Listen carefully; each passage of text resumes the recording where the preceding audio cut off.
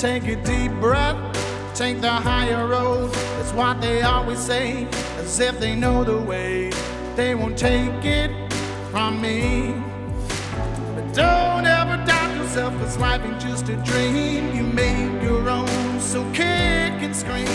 The people will act with a never-ending force. You never had the chance, so what you waiting for? The day has come, my friend, 'cause this is war.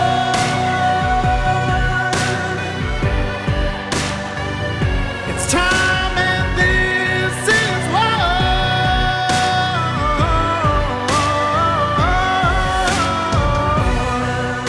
Hello, welcome to Nurses Out Loud. Today we have a special show for you with Nurse Michele and Nurse Kimberly. Nurse Michele is your Thursday host and Nurse Kimberly is your Wednesday host. If you guys are listening to this live on air, you'll notice that I am not Nurse Michele. I am your Friday host, Nurse Jody O'Malley. But Nurse Michele was vacationing up in Maine and had an accident, which required her to be a patient in the hospital. She is with us today on her post-op day 1, and I'll let her share her story with you. But guys, we wanted to go live with Nurse Michele while she is a patient in the hospital and get her account of what it's like to be a patient and, you know, how hospital protocol is still happening. And it's a little crazy, but she's going to share her story as an advocate. A little bit of background on Nurse Michele. She came on the scene really bold. She is a retired nurse, and she found herself, I believe it was in 2020 or 2021, as a COVID patient in the hospital. And she was really fighting very hard to be an advocate for herself. And she felt as though, if I am having this hard of a time advocating for myself, then what is it like for regular people? And so she went on social media, created an account, and blew up. She has tens of thousands of followers because she started sharing early treatment protocols by even some of our own amazing doctors like Dr. McCullough, and really helped people. So that's why you know Nurse Michele, because she was bold and she was courageous, and she belongs on Nurses Out Loud. Nurse Kimberly actually just did a show on Wednesday this week, Do No Harm, the Clifton Dolly story. And I have also shared stories of what it was like for people to be either family members with their loved ones. And so I'll share those links in this show so that you can go back and listen to us. But as always, make sure whatever platform you're hearing us on now, that you like it and you review it, and you most of all share it. That is like an amen to us. Okay. We love it when people share the out loud truth.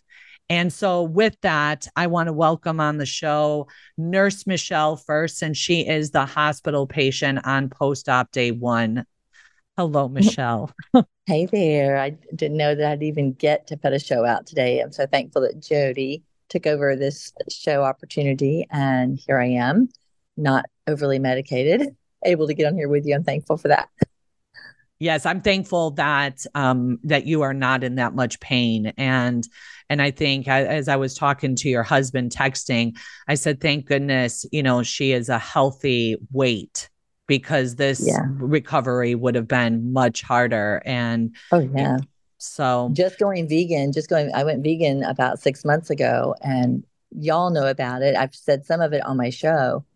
I dropped 20 pounds really quickly, and then went another 10 pounds after about 4 months into it. So I am definitely 30 pounds less than I was before. I'm in my ideal body weight right now, and had more exercise this whole summer, and just feeling really healthy going into this. But never do you expect to have to be, you think, oh, I'm only going to be a patient if I'm in a car wreck, or if I'm that rare thing that you think never is going to happen. And in 56 years of life, I have never had what happened to me happen before. Yeah. And why don't you tell our listeners a little bit about what happened? Yeah. So my husband has a company that has a boss that about 5 bosses up that's very generous with everybody down his group, and offers his beautiful home in Maine for you to have for however many days you want sometime in the year. And so we had taken him up on it 6 years ago, fell in love with it, brought all the kids here, and almost all of them have moved out except for two. So we decided we are going to have a last hurrah here with the two of them before they move away. And we got here on Saturday night, flew into Boston, and then drove 4 hours out into the country of Maine, deep country of Maine, not too far from the coast. And we were having a great time every day kayaking and canoeing. And it's on a gorgeous lake that you feel like it's an ocean. It's just so beautiful with giant rocks in it and all that kind of stuff, boulders, really. And enjoying lobster in the night, looking forward to all the food that was going to be up here. And on this particular day, yesterday, I was in the front of the canoe. My husband was paddling behind me, and the boys were in the kayak. And we got out. We were going to go to Ferry Island. And as I was approaching Ferry Island, which I couldn't wait to get back on, I asked them. I said, "Why don't we're going to go to the Pebble side, right, where we parked last year, and last time we were here?" And he says, "No, the boys found this rock side that would be better to go up." So that was the first red flag. Pebbles would have been better. And number two, as we approached it, we were trying to all measure which side, who was going to park where, and deciding. And we got up against these flat, long rocks. And I had not put on my Tevas that day, my hiking sandals. Yeah. I put on my joggers, my running tennis shoes, because my Tevas were so wet. So he slid up on the bank, and I think in my mind, I thought I was putting my foot down on a dry part of the rock, but it was a little bit of an angular rock. And when I put my left foot out and put it on the angular rock, my shoe slipped. My left foot slipped basically toward my right foot, toward the canoe and into the water. And I busted it on my left hip so hard, so fast. I mean, I knew instantaneously that I was in trouble because the pain was so bad. And as long as I didn't move for a second, my brain was trying to reconcile with Michelle's typical brain, like, "Oh, this is okay. This is going to be okay. You're not going to be in trouble." Mm-hmm. And I tried to move, and the pain was so bad that I started blacking out and told them, my boys are now, everybody's panicking. And I start blacking out and warned them that I'm in trouble. And I don't remember how they actually got me in the boat, to be honest with you, but they got me into the canoe and slid down into the bottom of it, and had to be boated across the lake about a half mile, and got to the shoreline. The house is on a cliff-like side of the shore. So in my mind, I thought, oh, if I can just get into the house, everything's going to be fine. Just if they can get me to the house and I can lay down, I'll be fine. So they got me to the shores, and the shores are full of boulders. And there's a dock. And the first one was how to get mom up and out. And to the first step, there's one step up to the dock. And in that transfer, we're nurses, so we think like 5 steps ahead minimum, or 10. Like, I'm going to turn you to your side. You're going to slide to the edge of the bed. You're going to put your feet flat on the floor. Then I'm going to wrap my hands around you. You're going to put your hands around my neck, and then we're going to lift. That's how we think. Yep. We have all these processes, and I live that life all the time. That's how nurses are. And it has been a frustration pretty much all my marriage with my family at times, when I'm like, guys, we have to step through the processes, talk about what's going to happen. Right. So I was literally telling them, okay, let's talk. I'm semi-conscious. Would you all please, let's just talk through the steps, because I could tell I was in trouble. And they were at risk too on the boulders. And they were not doing that process talk. And in their attempt to lift me from the canoe up to the first step, my husband, I thought, broke my left rib, because his hand went we heard it click, and it was very painful. And I thought, oh gosh, that's the end of I've got a broken rib now. And they put me up on the side of the dock, and they could barely think what to do next. They couldn't figure out what to do. And there was an Adirondack chair there. So they made a plan that the goal was going to just take mom straight to the chair. And when I got in that chair, by the skin of my teeth, I'm like, they're going to hurt me worse because they're not thinking about stabilization. They're not medical. And I said, call 911. I'm not going to be able to make it up to that house, I don't think, with y'all. So just do it. And in my mind, at that point, when I reconciled, I am a patient now. I am not Michele, the solve it girl, figure it out. I blacked out one other time because of the pain of the move. And we waited for the ambulance people to come. And thankful for me, blessed for me, they were having a meeting not too far away. Because I was in the middle of nowhere, but they were all having a meeting at the firehouse. So about seven EMTs showed up at this house and came down the little cliff to the dock. And it took 4 men, putting me in their transport chair. I didn't know. I thought I was only going to be stuck with a stretcher. Put me in a transport chair, and took them 4 of them. And I could tell who was the strongest because there'd be a little tilt to one of the older men's side, and it was my bad side. I was like, ooh, I wish Mr. Muscles was over here on the left side. But they got me up to the top of the hill, and it was because it was not that safe for them either. And put me in the ambulance. I got a really sweet ambulance driver on the way there. And I said, we got to talk about pain medicine and what you're going to do to me and all that jazz. Because I don't do well with narcotics. I tend to get respiratory depression and don't do so well. So he told me about my options, and we had about a 45-minute drive to the hospital they thought was most appropriate for me because of my medical history. And on the way there, we had great conversation about nasal oral sanitation, why they should have all of them should have iodine nasal spray and gargle in their possession. And what drug did they give you? What drug did they give you? Anything. Oh, wow. So your pain was No, controlled. I was on no drugs. I didn't have any drugs until he said, let's wait until, because he was going to give me fentanyl snort. That was what I agreed I would do because I knew it was short acting. I said, I want my brain to be functioning to be able to talk for myself. And because I have a long medical history.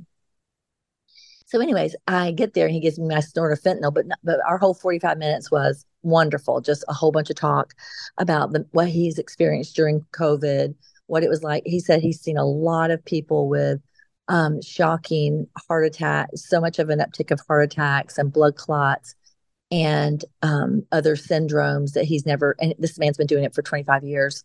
So he notices that the COVID vaccinated people are the ones. And I told him that I told him the same thing I told my daughter, who's a student nurse. I said, you've got to find a way to put in your notes about every patient, whether they're COVID-19 vaccinated or not. So it's on record. It's a reasonable question. But if they're doing something bizarre and something's unusual, you may be helping them in their lawsuit one day, and you need to have it documented. And nobody had ever told him that before. So he was like, yeah, I guess we'll start doing that. And he's an allergy person, and Immune Mist puts out a nasal spray for allergy people. So I'm like, oh, I'm shipping you some. You're so wonderful. So we had a great time, and then got to the ER, and you know how things can be. So we can talk about that. I was amazed that they rolled me, not the EMTs, but the people at the front said, have you been registered? Okay, well, roll her over here on her stretcher and let me get her registered. And my husband had already said he was going to do it, but not everybody has the benefit of a family member walking in the building with them. And I thought how amazing it is that you would actually put somebody right off of an ambulance into a little portal with a check-in clerk to get you checked into the hospital. Like, what happened to coming to the bedside? Did I get back there and get triaged first? But that's not the process. I mean, because you're a trauma patient at this point, so they should exactly. have I could have thrown a clot right there. Yeah, they should have assessed you first. The only thing I could say on their behalf is that you were not a walkie-talkie, but you were talking. You weren't in pain. So, right. In their eyes, they're like, all right. I was in excruciating pain. I had gotten my fentanyl, and I had my hip tilted just enough to keep me from moving.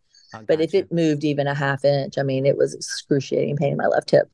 Yeah. And they didn't even ask if I was in pain. They didn't inquire, but it's okay. It worked out. So that got done. And then I get taken to the, where the ER rooms are, and they're like, oh, well, we don't have any beds. You have to put her in one of those, put her in the lobby. So I went to the lobby and sat for about 20 minutes on a stretcher. with a very sweet volunteer that kept covering me up with good blankets because I had uncontrollable shivering at that point. And I said to the people who acted like they cared, I said, that can be shock. So could we get somebody to come look at me and make sure I'm not just freezing? So that was a shocker to have been put on a stretcher off of an ambulance into a lobby. Yes. And then they brought me back to the ER rooms where the patients go, and the head nurse or whatever said, we have no rooms, we still don't have any rooms. So anyway, long story short is I get back into my room, and I probably had to wait a couple of hours before I got any imaging, like an hour and a half to maybe 2 hours before I got even an x-ray of my hip. Excuse me? Wow. Yeah, that long of a wait. Kimberly, you hearing this? I didn't have an IV. I didn't have anything. Nobody took my medical history. So I said to them, I said, listen, I'm high risk. I'm complicated. I think I have a broken hip, and I think we need to get me, I need imaging because I need pain relief. And it was, thank goodness I was able, when it finally happened, I was rolled into the x-ray room, and my husband, of course, is forced out of the room. And I said to my husband, I said, don't leave because I'm afraid for them to move me wrong. But he stayed outside the door. And so I was left alone with a radiologist, and he was about to attempt to tell me how he was going to get me off the stretcher onto the thing. I said, no, let's just slide that plate underneath me here. I don't think we should do that. And I texted my husband and said, tell the nurse to come help me, because I just didn't know how good he was going to be at moving me. So hold on. Let me just make sure I'm understanding this. You go to x-ray by yourself with just the radiologist. Exactly. Or with the technician. There's no other nurse. There's no tech to help move you from the stretcher onto the table. Well, he had some other people in the back room. I could hear their voices back there. So he may have been going to ask them to help me. But all I knew was I didn't know what mechanics he knew. So I asked for the nurse to come back, and Chris got my nurse to come back in, and she was immediately, worried. And they saw that I had on blue jean shorts with the metal buttons. And he had said, we need to take off your pants. I'm like, no, we're not taking off my pants by yourself. Well, I mean, I need somebody to help pull these off. They were soaking wet from the lake. So I need people to understand this process. I mean, as an emergency room nurse, you have a call that you have a patient that cannot move, that is in excruciating pain. It took 4 people to move you to the chair on the ambulance. You arrive via ambulance, and they don't assess you. Like, your genes should have been cut off. You should have went straight to CT or x-ray, right? Right. And this is a couple hours later. You have no IV. You have not talked to a nurse to get an assessment. They don't know your medical history other than did the ambulance driver give report to the nurse while you were there? He didn't have my history either. I just told him my biggest high risk is that I have a blood clotting disorder. I have multiple sclerosis, and I'm a previous stroke survivor. So those are the 3 most important things that you need to know about me in this situation. Yeah. And so he knew those 3 things. So if he reported that off, that would it should have done exactly what it should have done, which is make you nervous enough to triage me fast, right? Yes. But the opposite did happen. So the triage had still not happened. And I'm finally back. I mean, they basically said, what's your situation? What's your pain level? And that's it. And we're going to come back in here and start your IVing and do that soon. But that never happened before I got to this x-ray point. So the nurse comes in, and she helps pull down my shorts, which was very painful because I'm having to lift my hip off the bed. And then I have to keep lifting every time he puts a new board underneath my hiney, because that's what happens for x-rays. You have to be slid under with a board. So the x-rays get done, and I get to go back. And probably within the hour, the ER doctor comes in and says, you do have a broken left hip, and it is like the ball of the femur is the head. And then there's this neck, and then you have the long femur bone. He says, the neck of your femur has crushed up into your the ball of your femur, the head. And I had been just praying, like, Lord, please, just anything, just don't let it be broken. Like, when you're in that waiting time, that time in the ER, before you know what's actually wrong with you, your brain is trying to play through, what could I have done differently? You want so desperately to go back in time and say, if I could only just have stepped this way or that way, I wouldn't be here. And what is this going to mean to my life? Because I have really had a very good quality life for the last 3 years. No, hardly any doctor interventions. I've intentionally avoided them, stayed clear of them because they avoided me so badly in 2020 because I had COVID. And they showed me who they were. And I'm like, well, I don't even want to be in y'all's presence. I'm going to do this on my own. I'm going to the naturopathic doctors. I'm going to the integrative doctors who actually do something for you. So I had been living like that for 3 years. And I knew that if I have a broken hip, I'm back in all of the allopathic world again because of no option. I'm sitting here in a hospital. I'm going to have very likely antibiotics, something I don't want to have at all. And anyways, that was this terrible news because I've had so many major medical things happen in my life that the last thing I wanted was to make part of my story again another medical story. And there was, I found out that was my trap. And they're like, the surgeon's going to come here and talk to you. You'll probably have surgery in the morning. And your brain's like, what? Yeah. I'm in Maine. I live in Georgia. Right. Can't do this. So yeah, y'all may want to say something, so I won't continue yet. Y'all say whatever you want, and then I'll tell you the rest.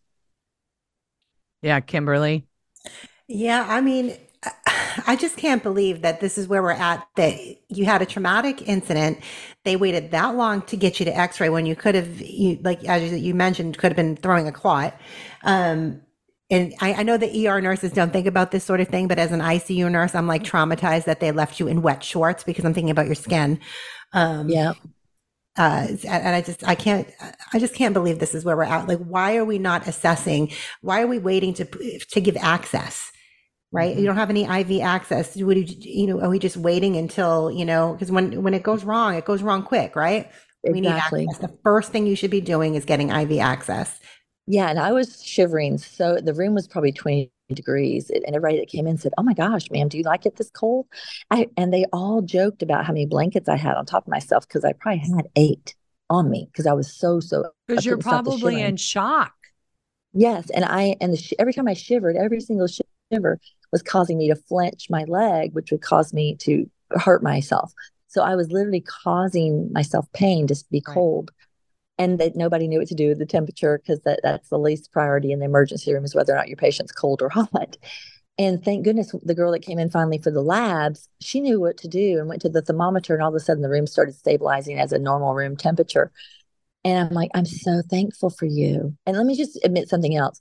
I'm a Georgia girl. I talk a lot. I don't know a stranger. I am a very friendly person. I didn't expect that to be the case here, to be quite honest with you. And everybody I came in contact with in this hospital was just so sweet until, a new thing happened. But wonderful patient care, wonderful attentiveness once they got to me. And the nurse I got assigned, I felt like she was so attentive and aware. And she was raised in South Carolina. But anyways, it was just a really great people experience. But when it came down to the medical knowledge and the issues, that was a frustrating problem. So I finally got my IV, and I was real thankful for that. And they bolused me with 1,000 cc's. And then I get the surgeon to come in, and he breaks the hard news to me about, yeah, you may want to get in. You may think you want to go home and find yourself a surgeon back in your home state. But here's the deal. I don't think you can actually do it. He says, to be on an airplane for nearly 4 hours, I had to drive 4 hours and fly 4 hours and drive an hour just to get home. And he said, you aren't going to be able to manage the pain. The pain is going to be unmanageable. And he says, right now you have what's called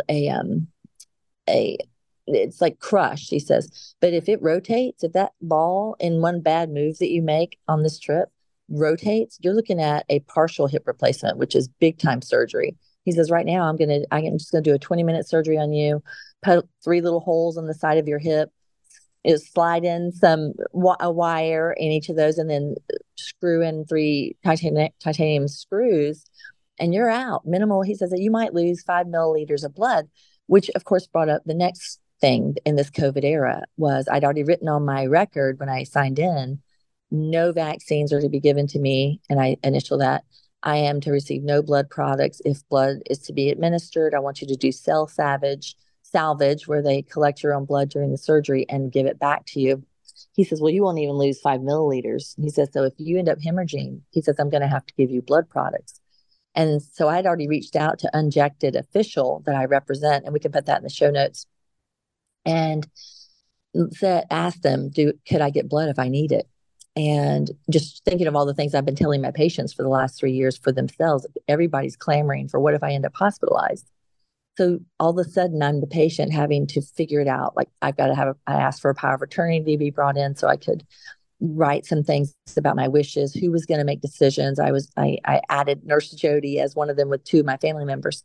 And I wrote that all 3 had to agree on the plan of care, making decisions for me, because I think it takes a very smart person that knows their knowledge really well, and somebody who's 100% devoted to you and loves you, doesn't want you to die, to at least at a minimum have on your POA, somebody who's willing to fight for you. Yeah. And it's always nice. It's always nice when you can have a critical care nurse added to that, as guidance. And your directives was we all 3 need to agree on, whatever outcome or whatever, procedure or anything that happened. So that's great. If you guys have a nurse that is awake, it's probably and knowledgeable to have them as, at least someone that they could, talk to. But here you go. I will speak from, a trauma nurse perspective. That all of that, like, I'm happy that they were, nice to you, but they did not do a primary assessment. Right. that should have been done immediately, and maybe even on the ambulance, right, is to do a primary assessment and say, what else is going on with her? Is there anything else that we need to be looking at? How is her back? Taking off the shorts there. That was horrible care in my perspective. And what's so shocking? Nurse. What's so shocking about that, Jody, is that I literally say to my patients all the time that say, oh, when we call and check on grandma who's in the COVID unit, the nurses are so sweet. And I said, well, let me tell you what sweet is. Sweet answers your questions. Sweet complies with what the family members are requesting.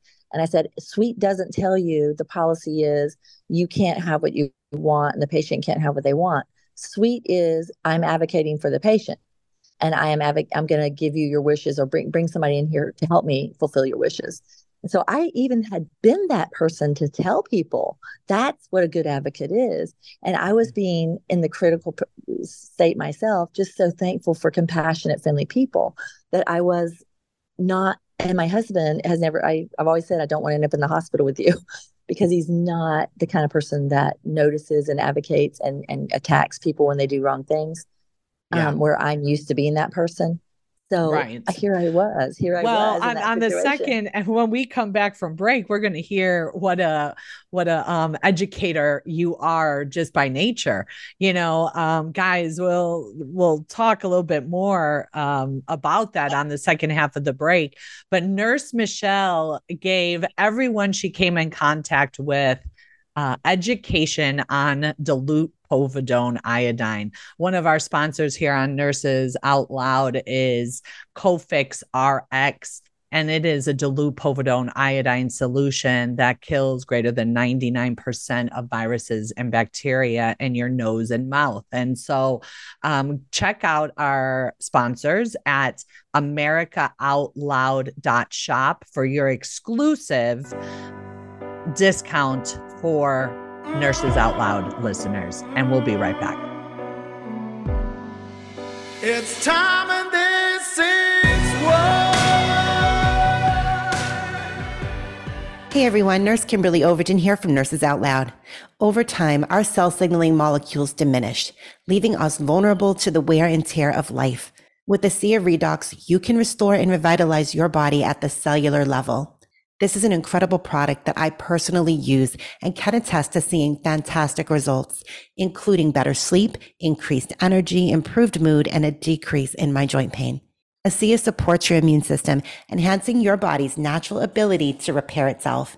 It promotes overall well-being so that you can experience a new level of vitality and resilience. It's time to take control of your health and experience the power of ASEA. Visit our online store today at americaoutloud.shop and use promo code OUTLOUD to save 15%. Be sure to tune in to Nurses Out Loud Monday through Friday at 10 a.m. Eastern. For 25 years, Global Healing has proudly produced the highest quality supplements and cleansing programs that are rooted in nature and backed by science. Get 15% off all of our products using code OUTLOUD. Global Healing, giving you the power to take control of your health naturally. The pandemic may be over for some, but millions of Americans are needlessly suffering from the long-haul effects of toxic spike protein from COVID-19 and the vaccines. You've heard Dr. Peter McCullough and his team at the Wellness Company discuss the harmful effects of spike protein in your body. And now they found the solution. The miracle enzyme nattokinase. Their spike support formula contains nattokinase, the most compelling and scientifically supported approach to safely clear spike protein out of the body. What's more, spike support is optimized with other all-natural, non-GMO ingredients, like dandelion root, to help prevent spike protein from binding to your cells. Everyone should take daily spike support so you can feel your best. America Out Loud listeners can go to OutLoudCare.com today and use code OUTLOUD for 25% off your first order.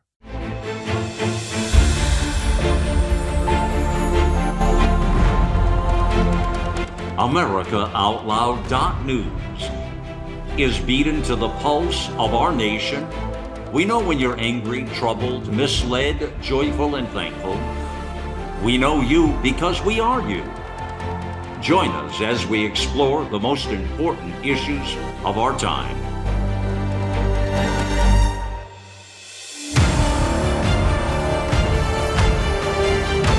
America Out Loud Talk Radio. It's a fight for the soul of humanity.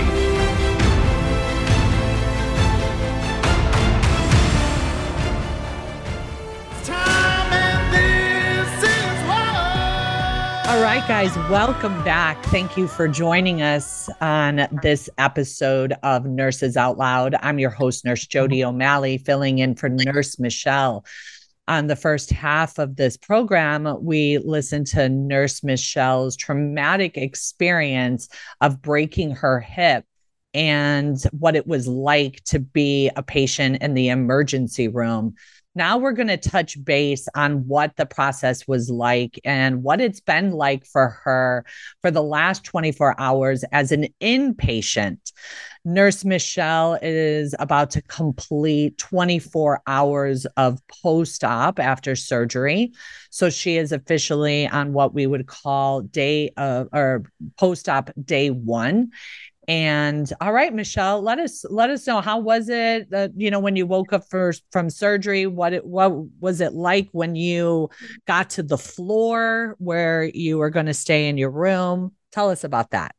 Yeah. So when I first got transferred to my room, I found out quickly that they still do semi-private rooms here in this particular hospital.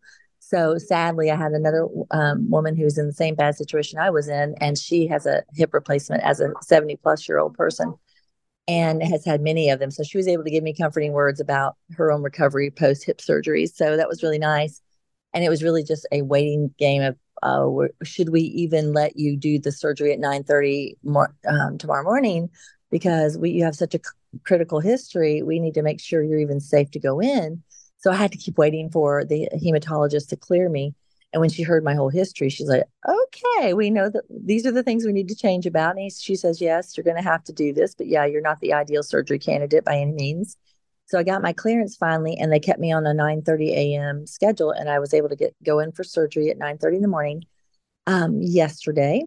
And at that point, Michele, who is a bit of a control freak, I don't know if everybody's not that way, but you're out you're out of your control zone when something like this happens to you. I had thought through any case scenario I could to avoid the surgery.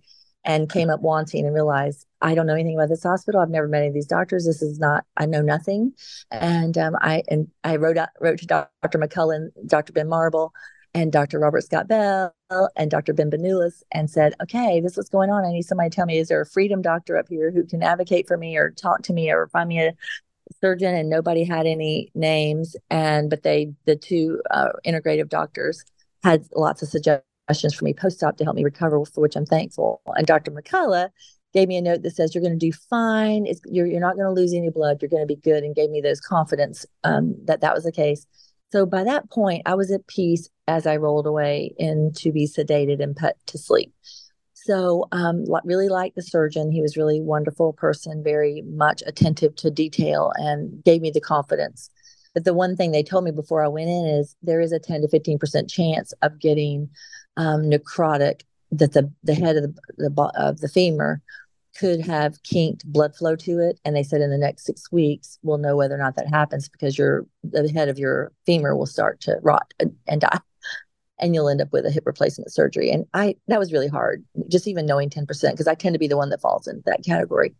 And I tried not to be negative and think it, but it kind of broke me, thinking, oh gosh, so if I agree to this surgery, it's still not enough. I still could end up with worse things happening to me, which we know is the case in allopathic medicine. Errors happen. The third leading cause of death is medical error.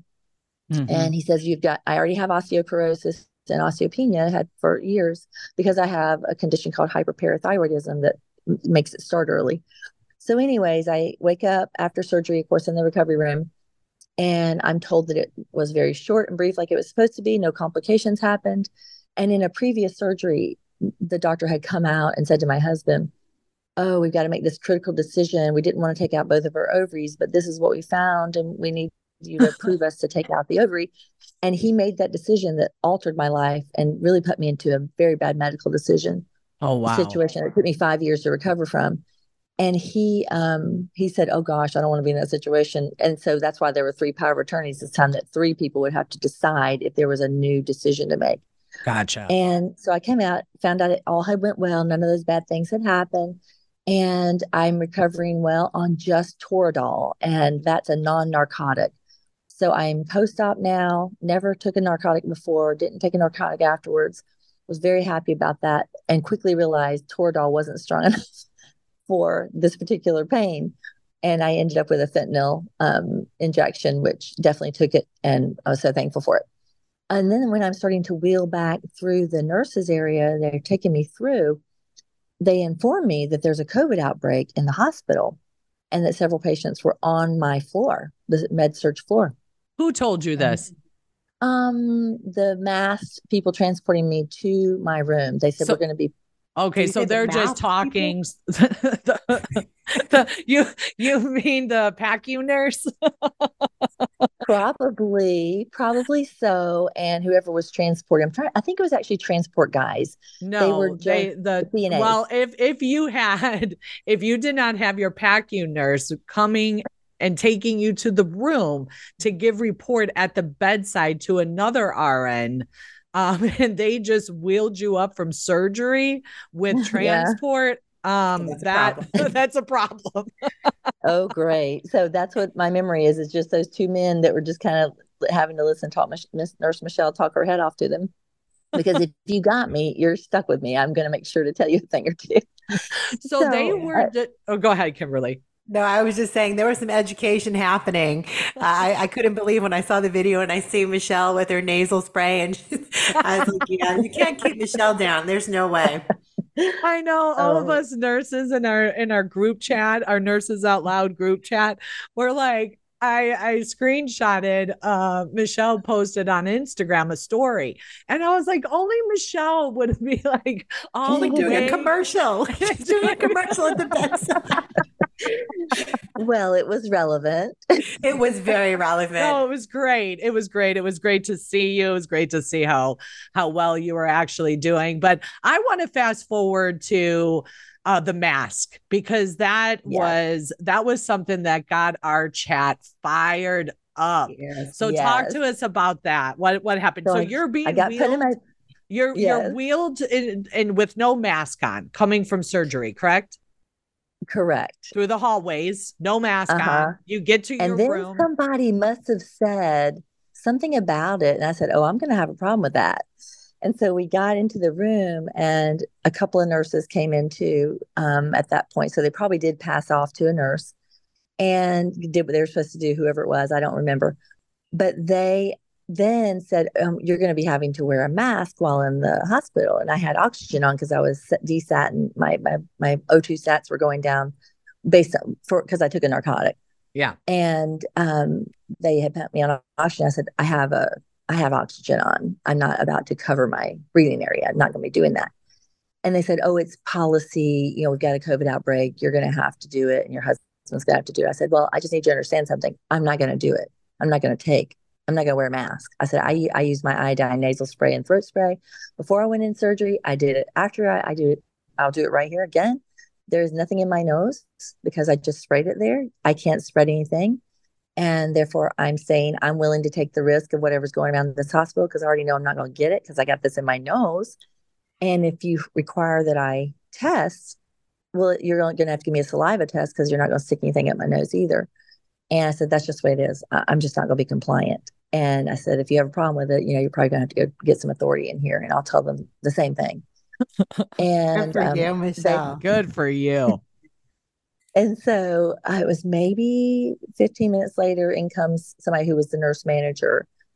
And she says, I understand, that you're not wanting to follow the policy of the hospital to wear a mask. And I said, no, I'm not going to be wearing a mask. And she says, well, you're going to have to do that. I said, but I'm not going to do that. I'm not going to do it. I'm going to be here with my oxygen on, and I'm not going to wear a mask. And sorry, not sorry. And I told him about the iodine. I said, honestly, the hospitals that are smart in this country are already providing iodine for their nursing staff when an outbreak like this happens. And I said, at a minimum, they would be telling you to put Nozin. I said, do you know what Nozin is? I said, yes. I said, okay, well, you would be putting Nozin, Nozin, around your nostrils so that at least nothing can pass up into it without getting killed. But I said, the trouble with Nozin is it's just alcohol. You can't put it up in your nose, whatever you've already inhaled. I said, it's already replicating in your nose. And I said, I know two of the state's country's leading industrial hygienists. And I said, all you sitting here with your N95 masks on, you had to be fitted by an industrial, I said the right word, what are they called? Industrial hygienists. Hygienists. Yeah. I said, I know the two leading industrial hygienists for a fact would tell you that N95 mask isn't protecting you from COVID either. Mm-hmm. And I said, for the record, I'm a nurse and you're a nurse. And we all know we weren't taught about what pathogens pass through these masks, but they know what pathogens pass through it. So you're not doing anything for you. But if you are worried about me, then aren't you thinking your mask is helping you? You're protected, aren't you? You've got a mask on. So don't worry about what I don't have. I'm willing to take the chance. And I said, but I need to know about my husband. He says, well, if he doesn't wear one, he'll be asked to leave the hospital. And so if anybody comes in this room, he's going to have a mask on and you're going to have a mask on. I said, well, I'm not going to. And he decided to be compliant when they came in because he didn't want to get kicked out. But I mean, well, okay. So let me go back. So Nurse Michelle's talking about Kristen, Megan, and Tammy Clark. I did a show with them last week. I believe it's titled Surgeon Jerome Adams tweeted he failed to follow the science. It was an explosive interview that I had with them, and lots of information in those show notes as well. But I wanted to take you to the text message that we received from Michele, and in all caps, it says, on my floor, exclamation mark. They tried to mask Nurse Michele. They told me that they're just following CDC guidelines. Then they told me that they allowed nebulization with budesonide of COVID patients. I told them then, in other words, your hospital broke CDC guidelines by nebulizing budesonide. So they can break it when it comes to Nurse Michele as well. And she sent an article, and it's from let's see what it is. From CDC updates masking guidelines for healthcare facilities dated May 10th, 2023. And it says the CDC This week, recommended healthcare facilities use a risk-based assessment, stakeholder input, and local metrics to determine how and when to require universal masking to prevent COVID-19 transmission. So it goes on to say that, it's not CDC guideline, right? It's like people just keep repeating these same phrases. And, I apologize to anybody listening because they certainly don't want to sound cruel, but they sound like idiots. No, they don't just sound like idiots. They are idiots. Jody, do you remember at the height of COVID, they had us going in there with bandanas on? I mean, your bandana's just fine. Okay. They're walking around, CDC's walking around with pappers, and they're like, but the nurses can have a bandana. Yeah. Yeah. The other funny thing. Go ahead. What? I sent Nurse Michele the American Frontline Industrial Hygiene and Multidisciplinary Support Summit that we did with the experts back in last year. And it's 5 hours and they, listening to the different experts. We had the industrial hygienist, OSHA, safety professionals, neurosurgeon, a nurse, this is multidisciplinary. This is what should have been happening weekly during the COVID outbreak of individuals in hospital systems and say, what are you seeing? What can we do? What engineering controls can we put into place here that would actually make a difference instead of, the fear compliant mask that we threw on people. But yeah, so. Yeah. After you dropped that to me, you also said, will you tell them while their patients are sleeping between 1 and 4 a.m. that they can all have they can come in my room for a watch party and we'll watch that video together. Yeah. Nurse Beth said, just have it play and see if you can cast it to your TV. So when they walk in, everybody can get educated.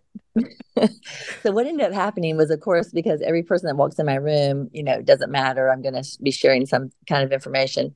And I said, unfortunately, you live in the state where Governor Mills is representing you, and she broke the Constitution and is still breaking the Constitution right now by mandating all people who own small businesses to force their employees to be COVID vaccinated. I said, and what she did was unconstitutional and illegal. And I said, there's lawyers already coming for her. It'll go to the Supreme Court and she's going to lose. And I said, and for the record, everybody who did these mandates across the country is, if litigation, I told them, I said, there's 400 nurses suing Kaiser Permanente for being fired over the COVID-19 vaccine. And I'm sure you have also experienced suffering here in this job with nurses leaving in mass, because I'd already been told by the surgeon that we lost, in his words, we lost so many quality nurses and doctors because they were not going to get that vaccine. They left their career. They left this hospital. And I said, so now y'all all, I am assuming, are vaccinated. And so everybody has said they are. And I said, and some of you are injured and don't know it. Some of you may not know you're injured. But we, the nurses at Nurses Out Loud, and the nurses and doctors in the medical freedom movement are doing what we can to help you, because you may not even know you're harmed already. And so it opened up conversations. And one of the nurses actually revealed to me how badly injured she had actually gotten after the second booster, and is now a follower. I ended up with several followers after this was over, because I kept telling them things. I came prepared with my iodine nasal spray information to be able to hand out to anybody who showed any interest, to give it to them and say, honestly, you should be doing this every day when you come home from work.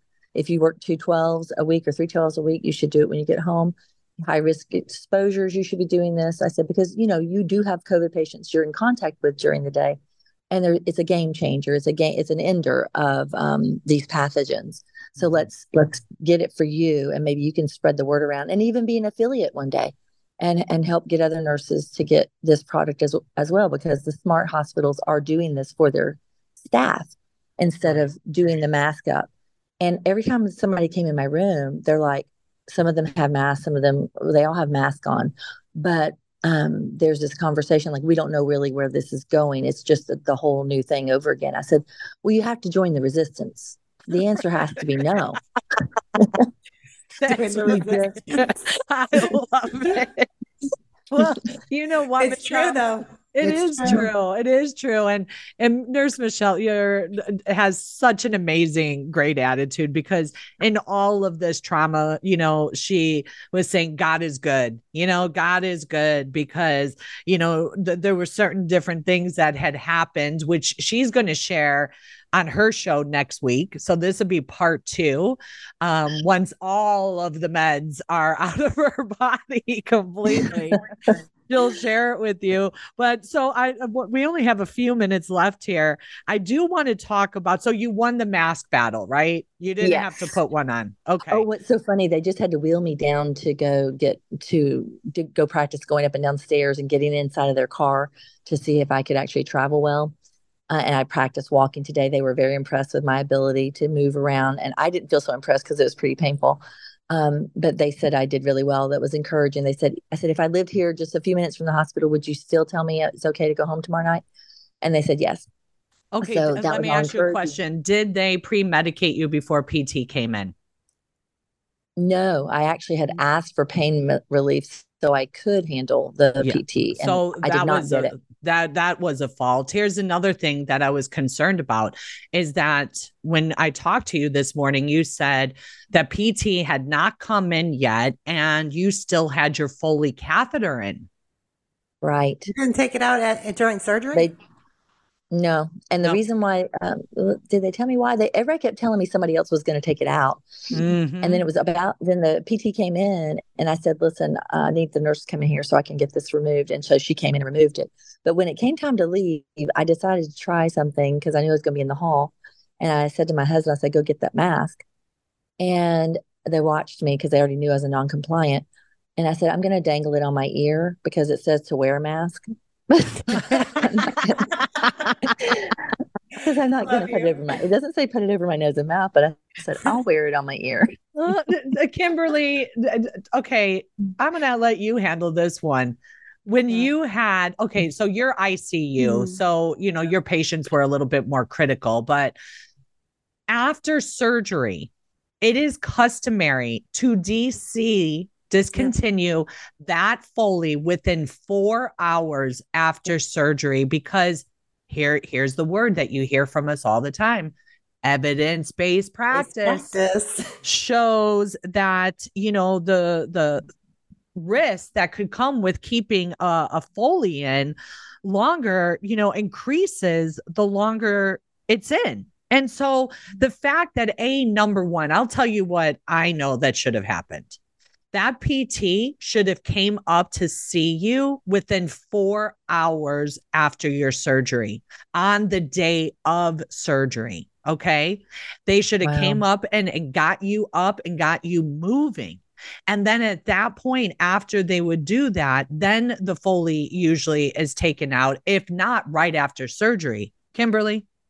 Yeah, exactly. Typically, it's going to be taken out either before you're even out of the OR, really, is when it should come out.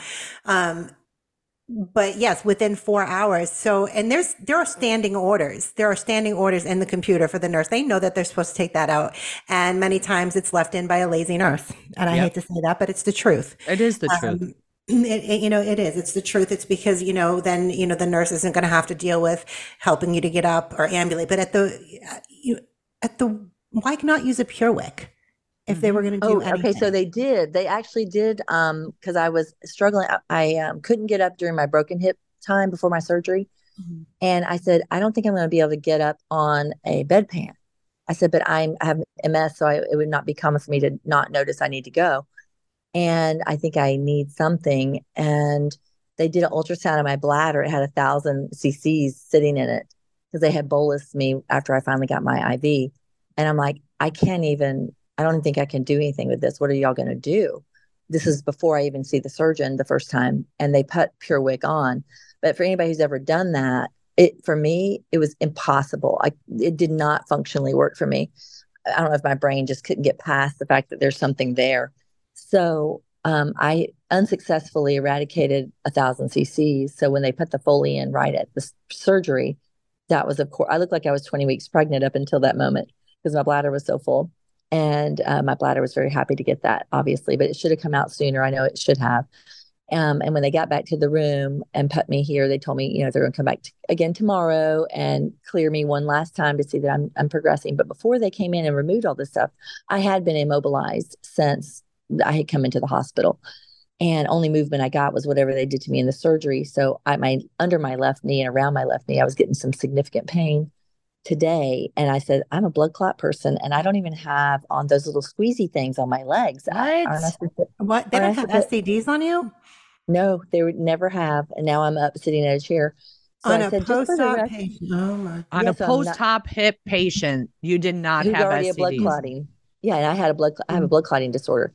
So I already am a risk. And I said, I'm kind of surprised that isn't standard of care here, that y'all would just do that.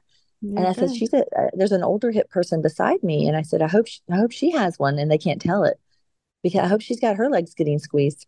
Wow. But anyways, none of that's ever happened. And now I'm mobile and my knees don't hurt as bad anymore. Yeah. Well, I mean, I think it's actually trauma. I think it's a trauma to my left knee. I don't know how it happened, but maybe because I was having severe Charlie horses on my thigh because of the spasms to the trauma to the muscle.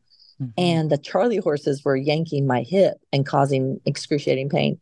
So I think they're just extremely sore from all their Charlie horses yesterday. But yes, that's where I am. I'm in that situation. All the nurses are frustrated because they're trying to figure out what's the rules going to be like this time. And obviously, y'all remember what it was like during COVID. It was kind of make it up as you go. And they're now staff that have watched a lot of their employees walk away, leave over different reasons. And now they're probably shorter staffed and resenting it, I'm sure, themselves. And one of the nurses says it makes her sick. She actually comes home and has like an asthma attack, having to wear N95 for 12 hours straight. Oh, so my gosh, I cannot wait to hear your show next week. I think it's going to be very powerful. I'd also love to know like the average education of the not education of experience that's on that floor now, because it surely sounds like, even with Kimberly and I going back and forth with ER, ICU nursing assessments on all of this, they dropped the ball many, many times. Multiple times. But Michele, I'm so happy that you are doing great. I'm happy that you got up and you moved, and, Lord willing, you will be out of there today. Lord, that you'll be able to pee. Hopefully you'll be able to pee now that fully is removed. I've successfully done it already. Yes. Okay, good. We can end on that note. Well, that's all the time we have for today, friends. But remember, we are here on air 5 days a week, Monday through Friday at 10 a.m. Eastern with a different nurse host daily. Please be sure to tune in and listen to myself and my amazing sister nurses. As we walk you through all of these hot topics, we will empower you with information and education. We will advocate and we will stand in the gap for you, because we are nurses and this is what we do. I'm your host, Nurse Jody O'Malley, filling in for Nurse Michele today. And you can find her here every Thursday at 10 a.m. Eastern with an encore at 11 p.m. So please be sure to make AmericaOutloud.news your daily stop for all the latest news and happenings. We all must do our part and share the stories, the articles, the podcast, and videos so we can help secure America's future. Until next time, be safe, be well, and God bless. It's time